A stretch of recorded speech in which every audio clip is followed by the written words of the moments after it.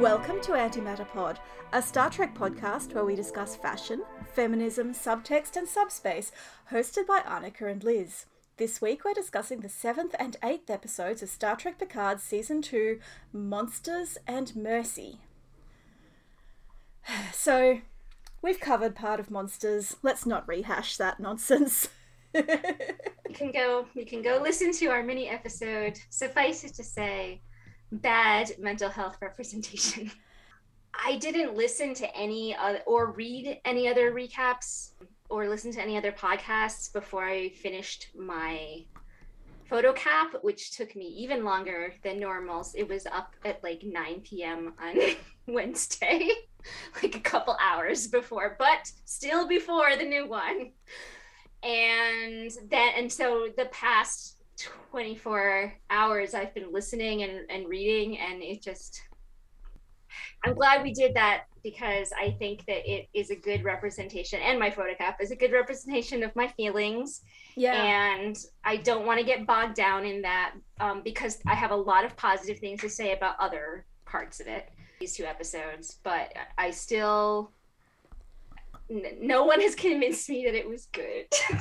No, I think Wes Beverly had a good conversation from, I think it was Adrian, but I have trouble telling their voices apart at this point, about how in Sophia many ways... hated it. I know Yeah, that. yeah.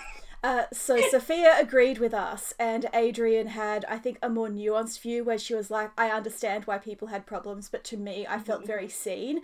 And they had a really thoughtful conversation that I really enjoyed listening to.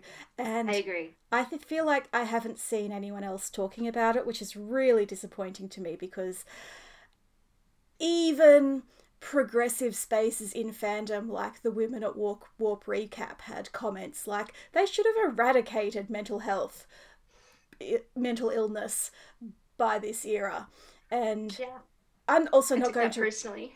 I know I'm not going to recap the Twitter thread I had about how this idea of eradication is problematic, but I will link it. The only other thing I want to say about the mental health subplot last week is that it troubled me that they didn't actually name Yvette's diagnosis. Like, they talked around it but very strongly hinted, and that to me added to the stigma feel of the story. It's so bad we cannot possibly name it, we can't say it out loud. I have two comments about that. Yes. The first is that I am very convinced that it was bipolar disorder, although to be fair, I called it bipolar disorder before that episode even aired. So yeah. I might be a little biased. But bipolar disorder is the more recent name for it. It used to be called manic depressive illness. And so part of me is like, well, they assumed that it would be called something different, 400 years from now. And I sort of can accept that answer. But it's similarly to Chakotay being Native American, but we're not going to talk about what that means. It feels very, they have a mental illness, but we're not going to talk about what that means. We're just going to wave at it and assume that you understand. And I think that's disingenuous to real people who have these real disorders. I think that's a really good comparison because, once again, the problem with Chakotay is that there was no one of Native American heritage in the writer's room, and even the consultant they hired was a fraud. And as you have said, they have science consultants for the physics and the biology, but there's no mental health consultant. You should just hire me. I am willing to work for, a very low salary.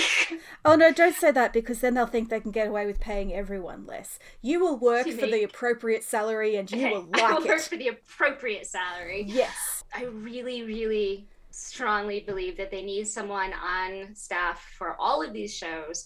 People were complaining about how Discovery portrayed therapy and mental illness, and you need someone to vet these things. Yeah. You need someone who lives in that space, who has a very strong understanding of how it is. And I'm here pitching myself, but it's not like I have it both as I have personal connections, in that I am related to people with mental illness. I myself have struggled with mental illness, and I also have studied mental illness all the way up to a master's degree. Like, I'm not, coming out of nowhere from this. And I really think that they need that exposure. It's not just someone who has been in therapy. Like, Where's Beverly mentioned, this is someone who is writing from, oh no, it was Greatest Generation, I think, who said someone who is writing from having been in therapy versus having not been in therapy writers. And I can sort of see that in like the mystery box kind of, and we're, they're using the right terms. Yeah. but they're that's still not having studied. I've literally have a degree in the intersection between pop culture, like media, and in fact, Star Trek was my thesis, and social science, sociology, psychology, and mental health. So, like, just saying, it doesn't have to be me, but hire someone to do this work for you so that you don't get people on podcasts saying this was not great. Yeah, it's a pretty simple solution. I would like to say we had a higher number of downloads and listens to our mini episode last week than ever. And I think it got a lot of traction from people who don't normally listen to us, because they too were upset by this episode and saw that we were talking about it. So if you're still listening, thank you. I appreciate it. And I hope that you at least felt seen by our conversation. And if we made you feel worse in some way, that was unintentional, and I apologize, because I am cognizant of the fact that I have no experience of bipolar disorder and my mental health issues are completely different. Anyway, moving on. Terry Matalas, the showrunner, tweeted in early April that he stepped back to concentrate on season 3 at around the halfway point of the series, and Akiva Goldsman took over as the head writer. And it shows. And strangely, we're having those same plotting and pacing issues that we have had. For example, I have an example. Yes. This week featured 2 scenes with Corey on her laptop, sort of talking to herself, and then she goes into like a little Oculus virtual reality idea. Yes. And gets to talk to Q, and then Corey confronting her father. The Corey virtual reality Q scene belonged in the previous episode, so that we weren't like Corey having a fit and then that nothing happens for a while and we're just dealing with this Picard stuff. These were 2 episodes that definitely were parts of a story, and we still don't have all of it, and that's fine, but it's just strange to leave Corey hanging for a whole episode. And she gets 2 scenes, so just put that other scene in that other episode. That's where it goes. Just saying. I've been complaining about Akiva Goldsman's work on Star Trek going back to season 1 of Discovery, and I really do think that the more heavily he is involved in a story, in a series, the worse it is. And, he wrote the season finale of Discovery, season 1, which could not overcome all the pacing problems that had been there throughout the season, but also introduced a whole lot of new ones. This is an absurd thing to say about an incredibly experienced storyteller, but I don't think he's a good storyteller. Anyway, good news, he's the guy in charge of Strange New Worlds, so that can't possibly go wrong, and I guess I owe Michael Chabon an apology. I think that Picard is just special in that it is very poorly written, but has the most it's thinking outside the box, and it's doing its own little thing. It's very, very focused on Picard, which is fine because that's how it was written. Like, I'm not upset that Picard is the main character in a show that's literally titled Star Trek Picard. But they created a very rich cast around him. And even like this season, I love Teresa. Yeah. Like, she's great, even though she's completely random. I love Guinan. Like, there's a lot of characters and they're juggling a lot of balls, and they're not really great at making sure that they're all staying up in the air. I think that puts it very well. And we have all of these fairly complicated stories and a large cast, and all of the subplots are being handled quite simplistically and in cursory ways most of the time. And yet we also have these really short episodes. And it just feels like they're not using their time wisely. Discovery had a similar problem in that it kind of ran out of plot and had to spin the wheels for a few weeks, but they used that time to do character stuff and world building stuff, and Picard isn't even doing that. It's disappointing, and I think in a few years' time we're going to get some very interesting behind the scenes tell-all stuff about how this series was run and written, much like we'll get eventually, I hope, with the first season of Discovery. And I'm really curious to be able to put the series and the stories in that context, because I think once I understand more about what was happening and the challenges they faced, I might be a bit more forgiving of the flaws. Knowing all of the backstory of the first two seasons of Next Generation, right, is revelatory.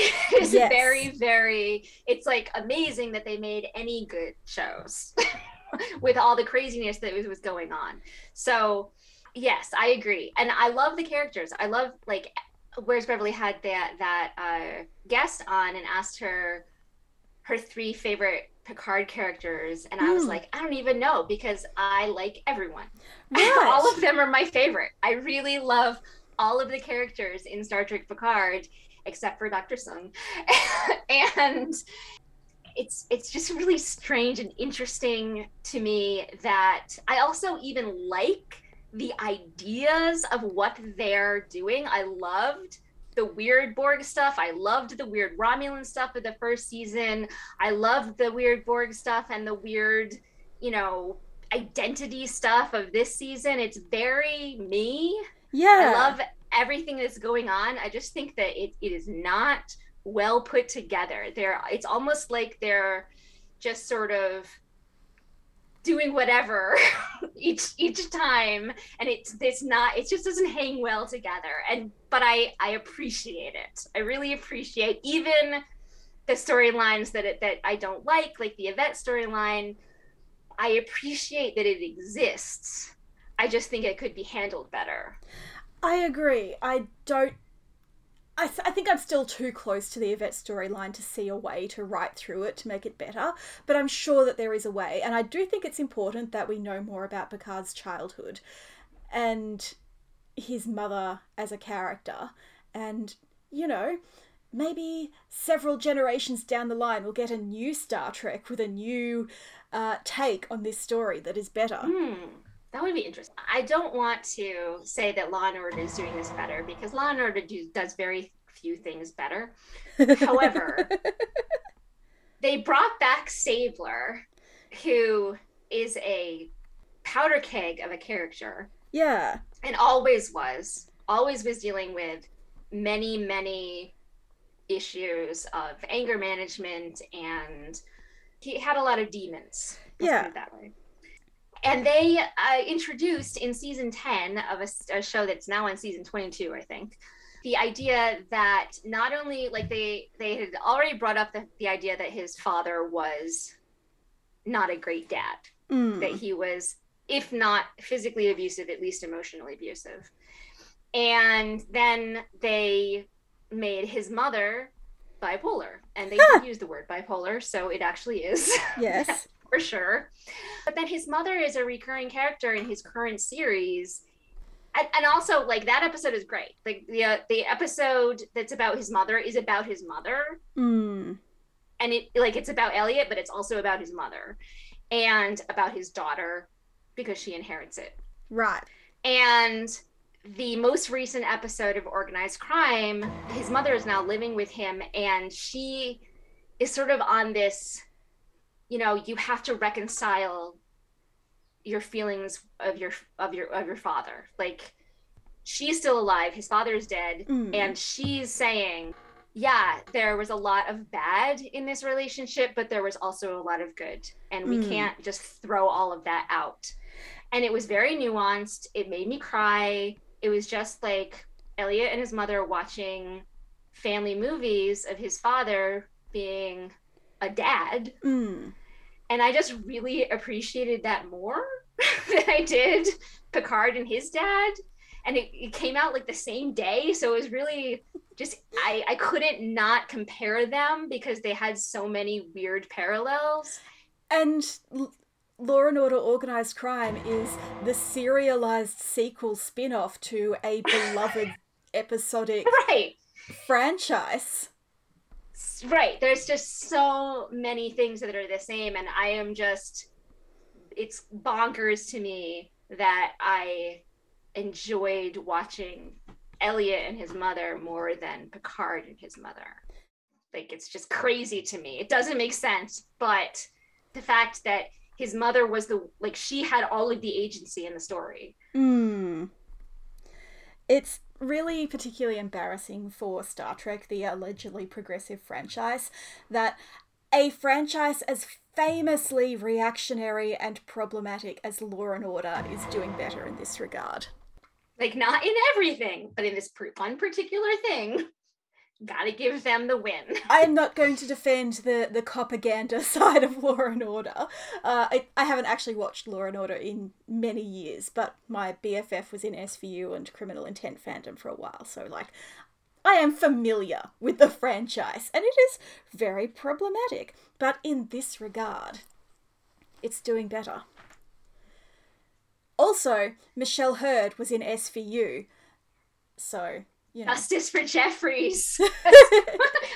Me and my two friends, we have a little hashtag that whenever we talk about Michelle Hurd, and like, why I want the whole Captain Raffi situation to happen is like 100% because Jeffries was not treated well in 1999. I was going to say, a black woman on television in a cop show in the 90s? Treated poorly? Surely not. It was very, very, very bad, and justice for Jeffries. Just putting that out there. Justice for Raffi too, to be honest. Yes. Is this a good time to mention, and it's sort of jumping around our notes, but I don't actually know that Raffi is that manipulative a person. Okay, so my beef with the Raffi is manipulative idea is that we already know that she struggles with addiction. Yes. And like, that's something that goes hand in hand with stories of addiction. So it's a little like, it's another thing where it just feels like they're waving at the idea instead of actually exploring it. Were we supposed to know that Raffi is manipulative simply because she's an addict? Like, I want to know where that came from. Yeah, I was going to say, this feels like the stigma again. Oh, it's an addict thing. All addicts are manipulative. Again, you need to build on more than just a stereotype. Otherwise, you're telling a really lazy and potentially offensive story. And the truth is, like, I could see Raffi being manipulative with Elnor, obviously, but at the same time, Elnor is a grown man and can make his own choices, and none of that comes through in Raffi's interactions with, for example, her son in season 1, where she has no ulterior motive. She is nakedly begging for reconciliation with her son. I was going to say, in the entirety of season 1, we never see this. No. She interacts with Picard, she interacts with her son, she interacts with Rios, she interacts with Jurati in very specific scenes, and at no point is she manipulative towards any of them. Right. So it is definitely something we're being told more than we've seen.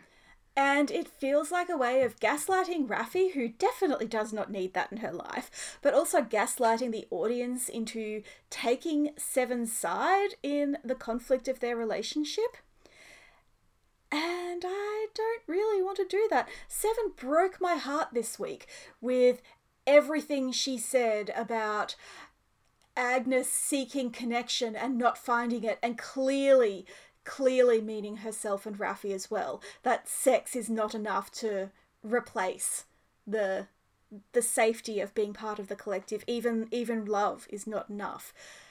And that was really interesting. And so I am trying not to judge Seven too much for saying that Raffi is manipulative, but at the same time, Raffi is so vulnerable to that type of manipulation that it's hard not to side-eye Seven. There was one, version of this where it's like, okay, it's kind of manipulative of you to say that though, Seven. So, what are we doing here? What is going on here? Because you are manipulating by telling her that she's manipulative. And not just in a saying I'm racist makes you the racist, my friend, way. No. Also, you know who is very manipulative and who is very formative for Seven of Nine? The Borg Queen and Catherine Janeway. Guess what? Catherine Janeway is totally manipulative. Yes. So I completely understand why Seven is very sensitive to feeling that someone is trying to manipulate her, and has also internalized those skills well enough to turn it back on Raffi.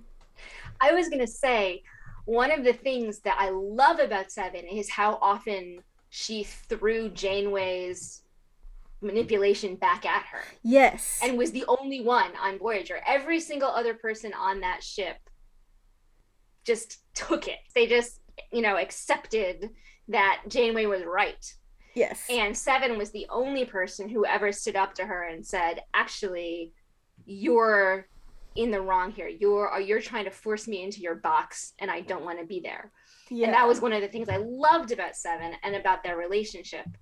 And so I can't, like you said, I can't be angry with Seven for what she's doing, because she is definitely dealing with things that have been with her and a part of her story since she was a child. It is a very weird thing to not be Borg right now. Yeah. And yet be dealing with this whole, when I wasn't Borg, I was an evil dictator. It's layered. There's a lot going on with Seven. And so I think that she's dealing with a lot of stuff. This second episode, Mercy, I was so thrilled with everything Raffi and Seven in this episode, because all of a sudden everything else that happened up in this season up until now was like was giving context.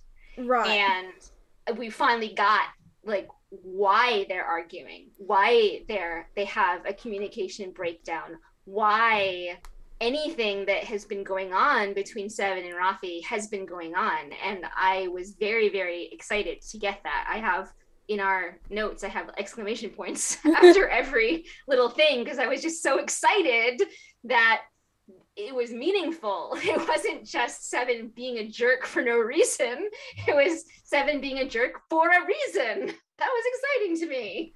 And that's why I can forgive her for what she said to Raffi, because I think she is having a really hard time and doesn't really have space to deal with that. And so she is reverting to the behavior she was exposed to early in her life, much like Picard, with his trauma. But what Seven is flashing back to or regressing to is the relationship she had in her first days on Voyager, where Janeway was almost at her most manipulative. And so no wonder Seven is really defensive about Raffi assuming that she can think like the Borg Queen, and manipulative in turn. And I also think that she can, and she hates that about herself. Yes. I think Raffi was actually on the nose there.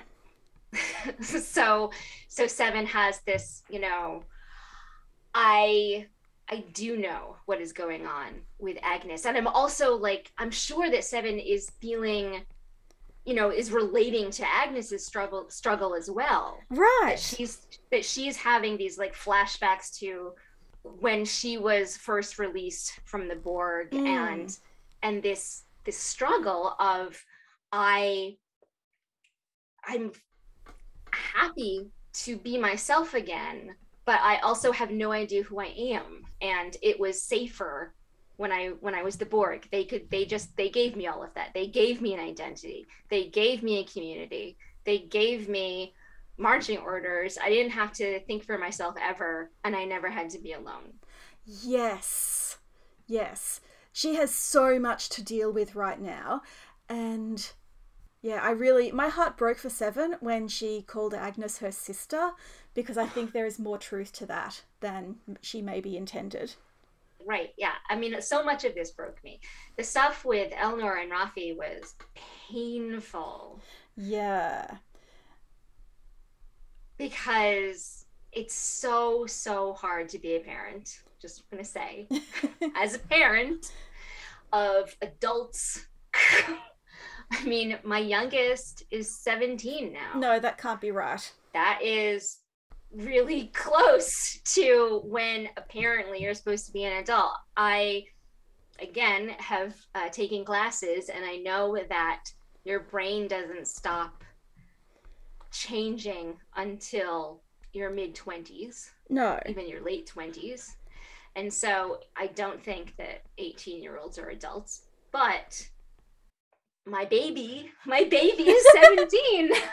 And it's crazy. It's crazy to me. And so I know what Rafi is feeling. I know that, you know, I want to do right by this kid. I want to support him in exactly the way that he needs, and make sure that he's on the right path, and give him all of the stuff that I didn't have when I was that age that I wanted. And it's hard not to smother people. Yeah. Because at least, you know, I don't know Rafi, but for me, I felt very unsupported when I was 17 and 18 and like trying to decide which college to go to. I didn't have anybody to help me out. And so I'm very cognizant of making sure that my kids have that, but I also want them to know that it ultimately is up to them, and it's not me, and they don't have to follow in my footsteps, and they don't have to do anything to please me or to make me feel better about my life, because it's not about that. Right. Rafi's conversation with Elnor kind of, it was manipulative, and it almost put him in the parental role, in that what she's really saying is, I need you to stay here and join Starfleet and be close to me because I need you. And that is a valid way for her to feel, but it's putting him in a parental role that he's not ready for. And I don't want to slam Rafi for that any more than I want to slam Seven of Nine for her behaviour. I understand where it comes from, but I also think they were both wrong. My baby Elnor, I just love him so much. I know. When Elnor is brought back to life, Rafi can apologise. And then let him make his own choices. And I feel like he will choose Starfleet. Right. But it'll be his choice. It's sort of like Wesley. You know how like Wesley assumed that he was going to be a Starfleet officer his whole life. Yeah. And then he tried to be one and was like, actually, I hate this. Yes. I don't want to do this. I'm a very, very strong proponent of, first of all, gap years. Like, I think it's ridiculous that we ask any child to choose what they want to do with the rest of their life when they're 18 years old. Yeah. I think that is bad planning. Everybody would be happier if it was easier for people to make these decisions when they're ready to make them. Right. I'm sorry, it's a soapbox for me. No, I know. And Elnor really brought it out. Speaking of people who are probably about to make a pretty radical life change, let's talk about Rios and Teresa. What a mess. I love them. They're a mess. Rios is just throwing caution to the wind. I know! Like, I completely get Teresa. She has this positive encounter with Rios, who seems like kind of a weirdo but a decent person, and she offers him help, you know, if he ever needs it. And then he comes back and he's surrounded by these women who appear very rich, and they're all acting almost as bodyguards to this mysterious, rich-looking old white man. I understand why Teresa is kind of hackles up when she sees this situation in her clinic. Right. None of those people are people who would normally come to her clinic. Right. It's just red flags all the way down. They have concierge medicine. Rafi talked about how if you have a relationship with someone from the past, it's built on lies. And I think Teresa has a really good bullshit detector and could see that he was misleading her. And wasn't having any of that, and I deeply respect that. I think it's why I love her so much. I feel like Rios is a Starfleet captain, and there's probably some kind of course where they tell you not to do this sort of thing, not to give a field trip to the nice single mum and her kid that you want to adopt and marry. I think Janeway probably leads that course and has a lot to say about the horrors of dealing with, like, the time police. And I guess Rios slept through it. I think that part of it actually is that Rafi, who is his best friend and who knows him the most, and like knows his pitfalls, gave him that call out. Gave him that call out, and he was like, you know what? She's right, and so I'm just going to go the opposite direction and tell the truth. Okay, so the reason that I love Teresa for lots of reasons. Yes. I love a doctor. I love a do-gooder. I love her sassiness. Like, she's just great in many, many ways. But particularly in this season where we have Yvette and we have Rafi making or being portrayed in a less positive light as mothers. Having Teresa as a very positive maternal role model. Her kid is great. Her kid is smart. Clearly, he is capable, and he can give back. Like, he is just very much his own person. And I really liked that they talked about her parenting and said, you have a 9-year-old who loves plants, so you're good. I really appreciated that, because again, as a parent, you're very unmoored, especially as a single mom. I was just about to say, need people to tell me I'm doing a good job. And I gave Rios extra points just for how supportive he is of her parenting. Like, he's done that multiple times. Yeah. And I really, really appreciate it. I love that we're seeing that this is a smart kid, that they are a Latinx and being persecuted. Like, we had this whole ICE thing happen, and yet they are persevering. And like, I just really like the positiveness of her being a mother, and that it's a good thing, and that it's part of what Rios likes about her. It's also important to me, as you were saying, to have a single mother who is a woman of colour, and her kid is great, and they're a really functional unit. They don't need Rios to come along and save them and be the dad, because they're a complete family as they are.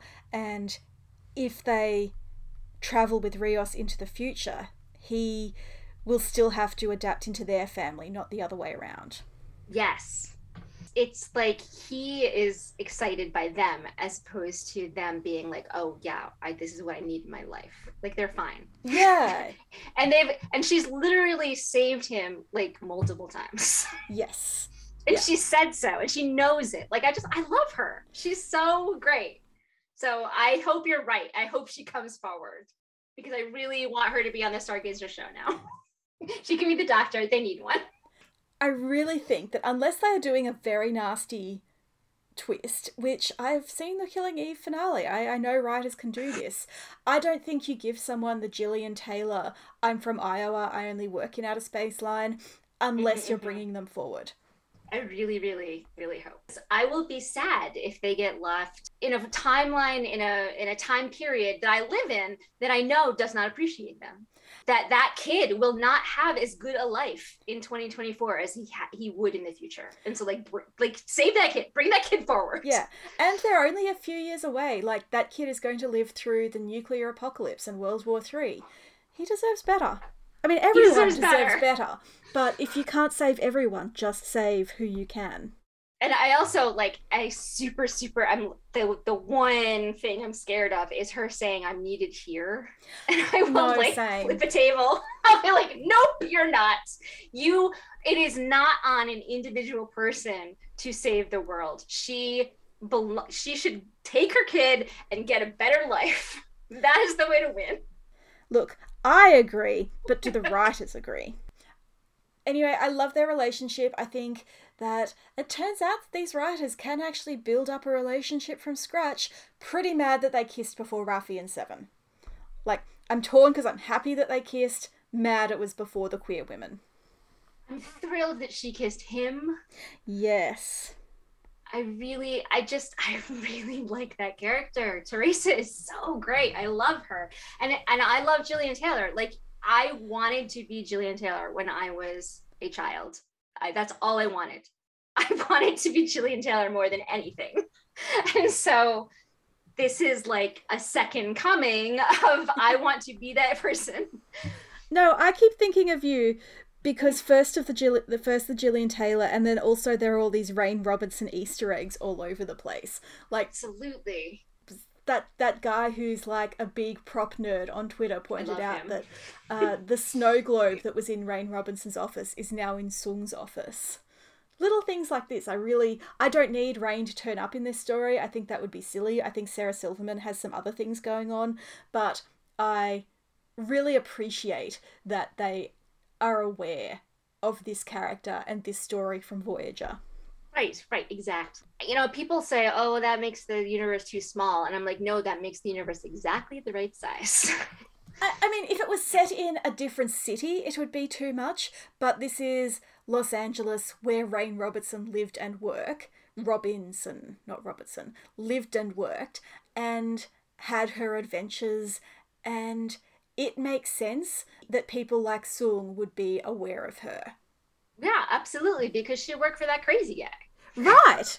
Who was also making stuff from the future. Look, if Sung didn't buy out Chronoworks when what's-his-face mysteriously disappeared, I will eat my hat. Exactly.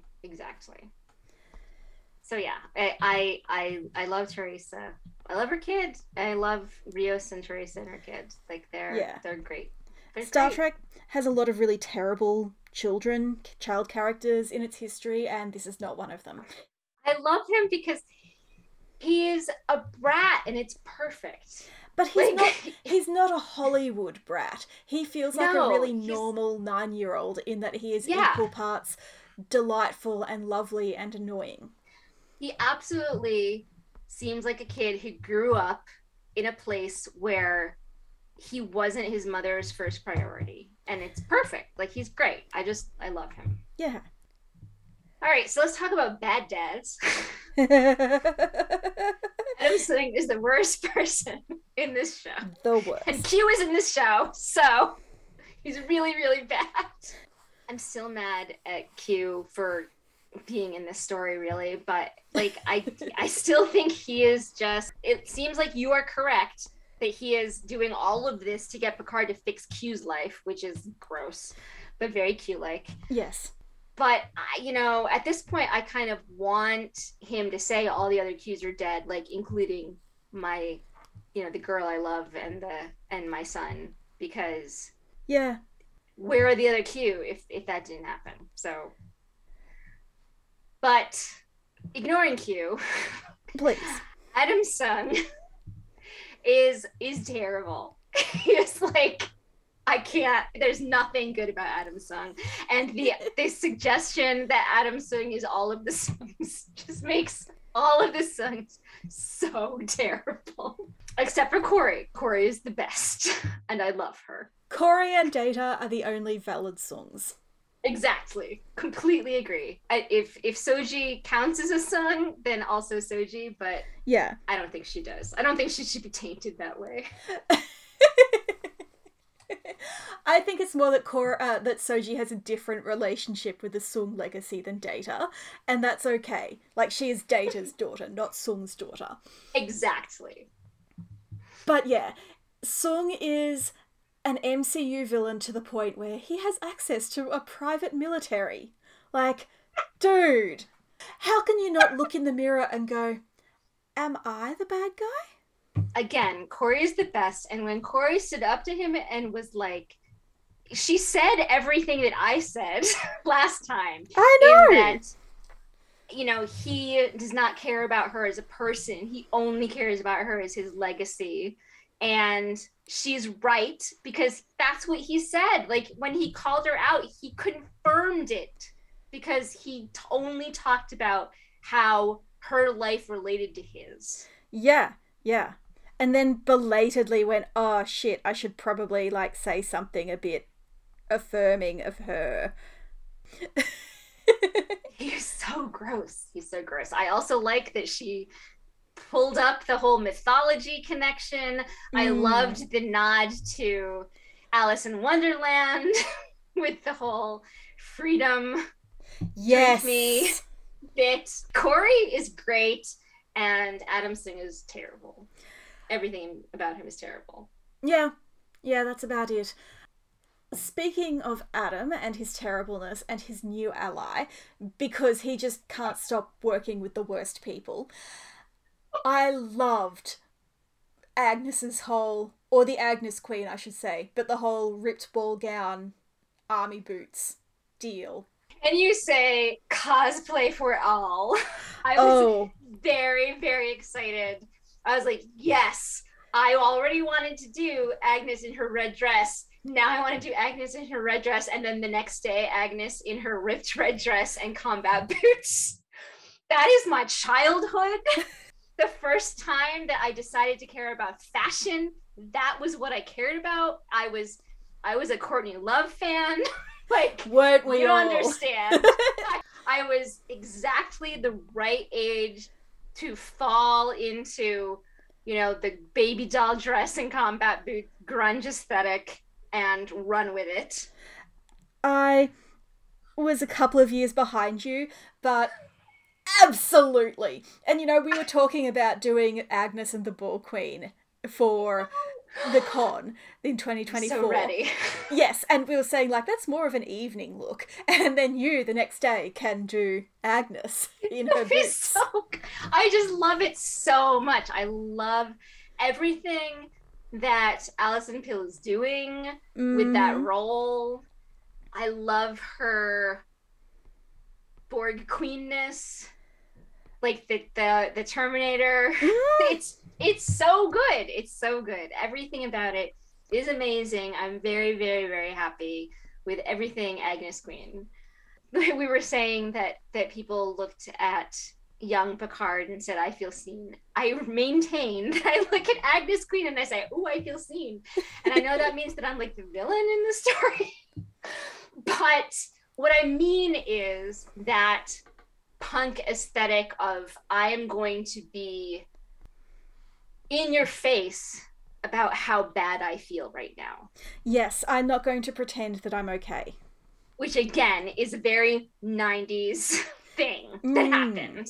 That was very much like I was, again, exactly the right age to be, I am super angry about these things that are happening and I don't know what to do with it.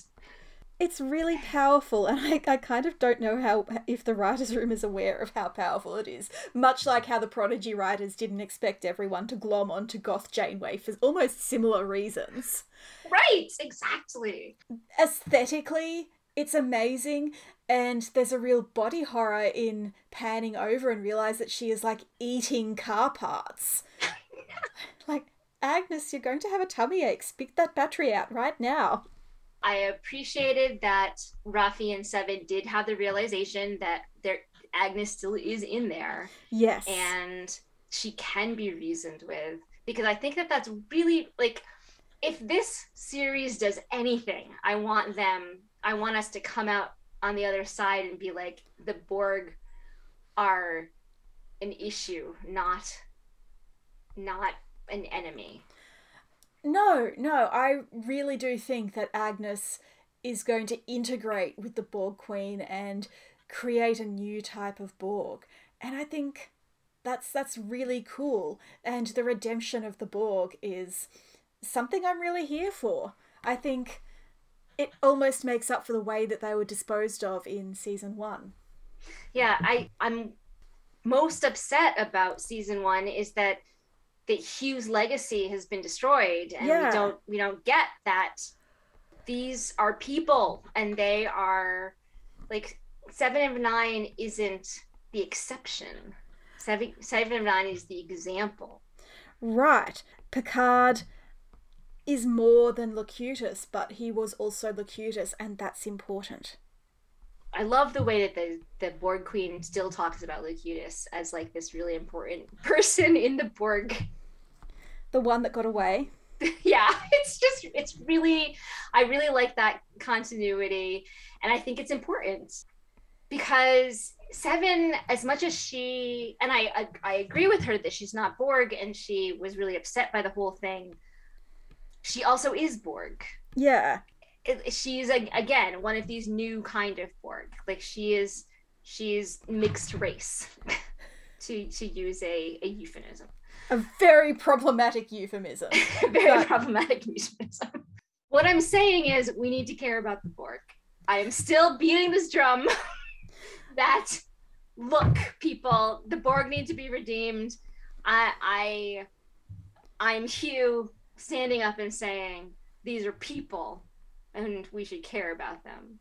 Look, I think you are 100% right, and I really hope that we get something like this. After this many years, the Borg have to evolve, or they have to be abandoned as plot devices. And it's more interesting that they evolve. I mean, it's also just that I have this very, very personal connection to 7 of 9 and the Borg in general. Yes. Which is why I love Agnes so much, and why I can't even, like, she's a murderer.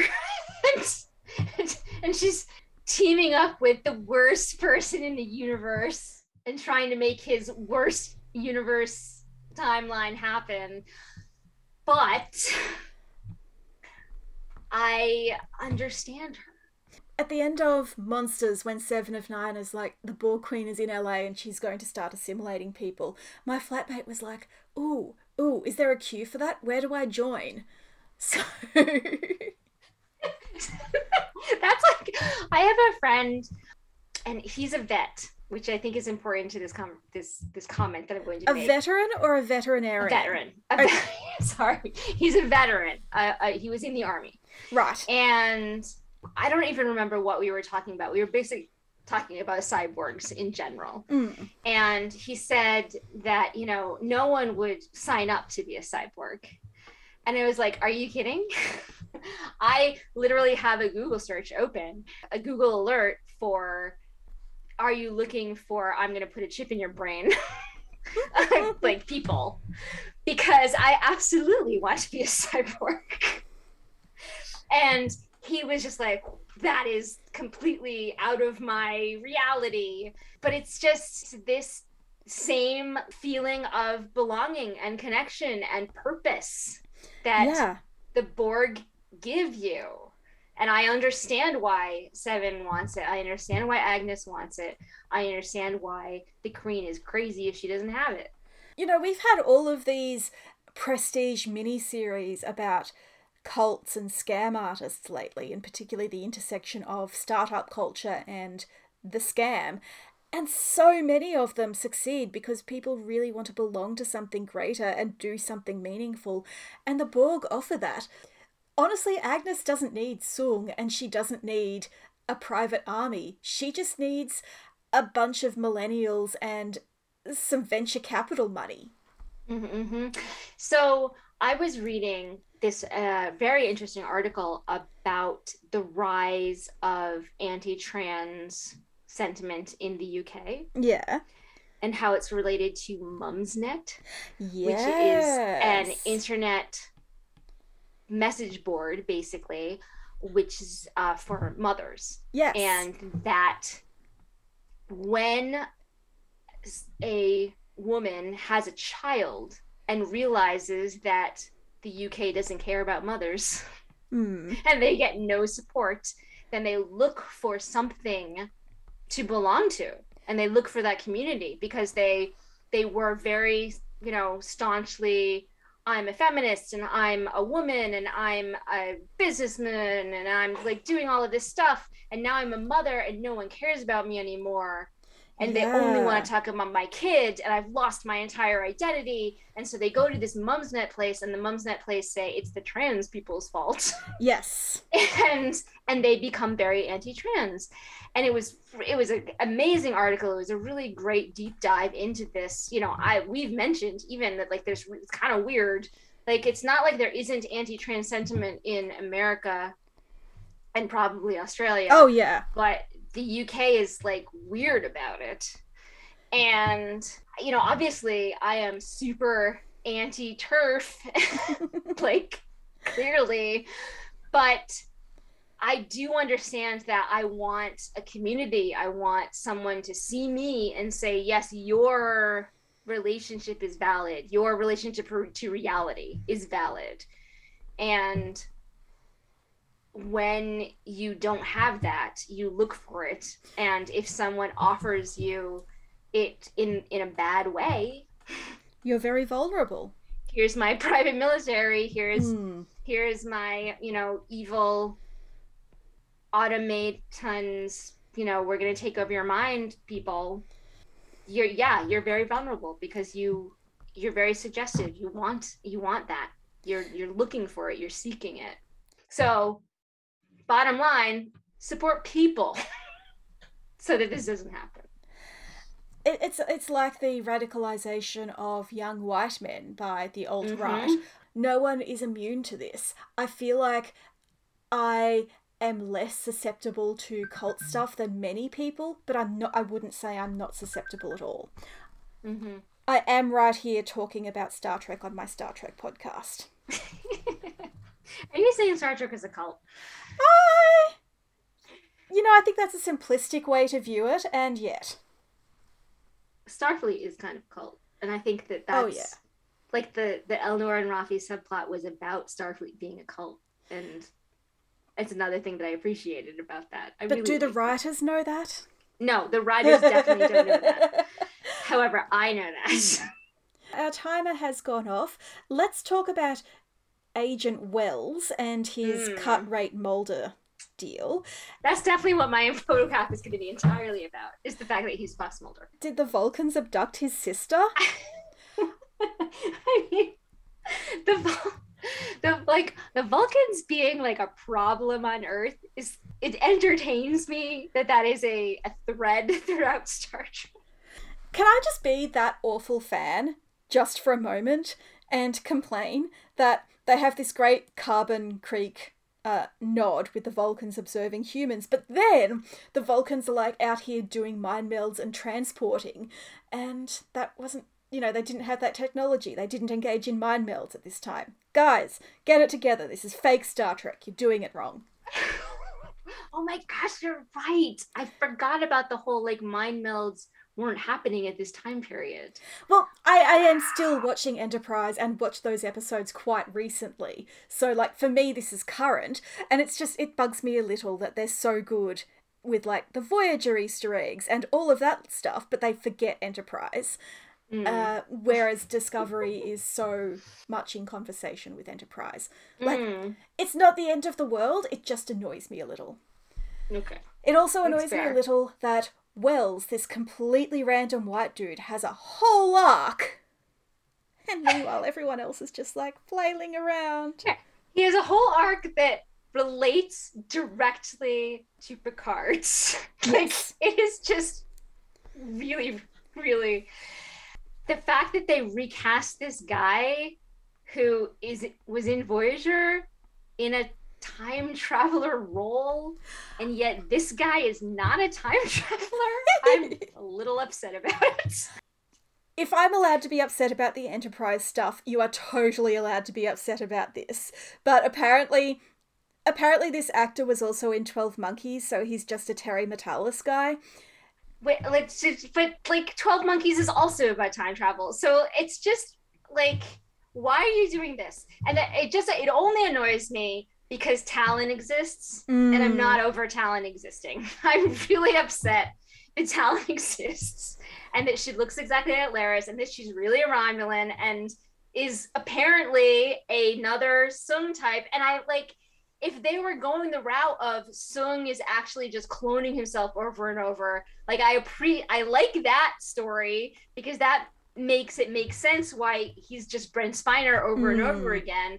And so if now they're doing this thing where this guy is like that guy but isn't that guy but looks like that guy, but they're like related because they both care about aliens and time travel, like I'm just not into that. I am very over, like, that's not how genetics work. I say this as a person who works for geneticists. That's not how genetics work. So stop. In this casting's defense, I want to point out that Kate Mulgrew plays Janeway's ancestor in 1159 in Voyager. It's not better. No, I know, but I'm just saying this is like a Star Trek trope. Also, it's bad though. Star Trek, stop. I think just as Susie Plaxton can play a whole lot of characters and the Jeffrey Combs of it all, it's okay to reuse actors as unrelated characters. I mean, Law and Order does this too, so it's not like it's unique even to Star Trek. It's just... Also, my complaint is that Jeffrey Combs didn't play this agent. Anyway, the other thing I want to talk about before we wrap up is the genius of the whole stuck in the past and you do the work because you want to evolve. So good. Motifs. We finally have been told what the season 2 theme is. Yes. And it's great. I love that as a theme. It's excellent. I know. And I think it could have been raised just a little earlier. Like, you do need to do some work here in the writer's room, guys. I can't do everything for you. I have to admit that, so I was like looking at tweets last week. Again, last week's episode, Monsters really upset me. Yes. I enjoyed Mercy. I even enjoyed parts of Monsters. I loved James Callis. Like, I just want to say, I'm thrilled that James Callis is in Star Trek, and I actually sort of really am entertained by the idea that he's Picard's dad. I know. That's fantastic. He did such a great job. Amazing. Wonderful, wonderful portrayal. You really can't put just any actor in a room with Patrick Stewart for an episode. Right, exactly. It really, like, that whole episode depended on them having good back and forth chemistry. Like, it really depended on them bringing their A game and doing it, because a lot of that episode was about just the two of them in a room talking to each other. Yeah. But I didn't like it gave me a bad taste in general, that episode. But even so, like, this whole, like, I'm stuck, which came up in that episode over and over again, being the theme, like, that's great. And so I was looking at the tweets that I was talking about. I was looking at these tweets, and one person was like, the idea of the Borg and Q and time travel and all of this journey as being your trauma, like working out your trauma, is a really great plot point, and yet everybody hates it, and I'm upset about it.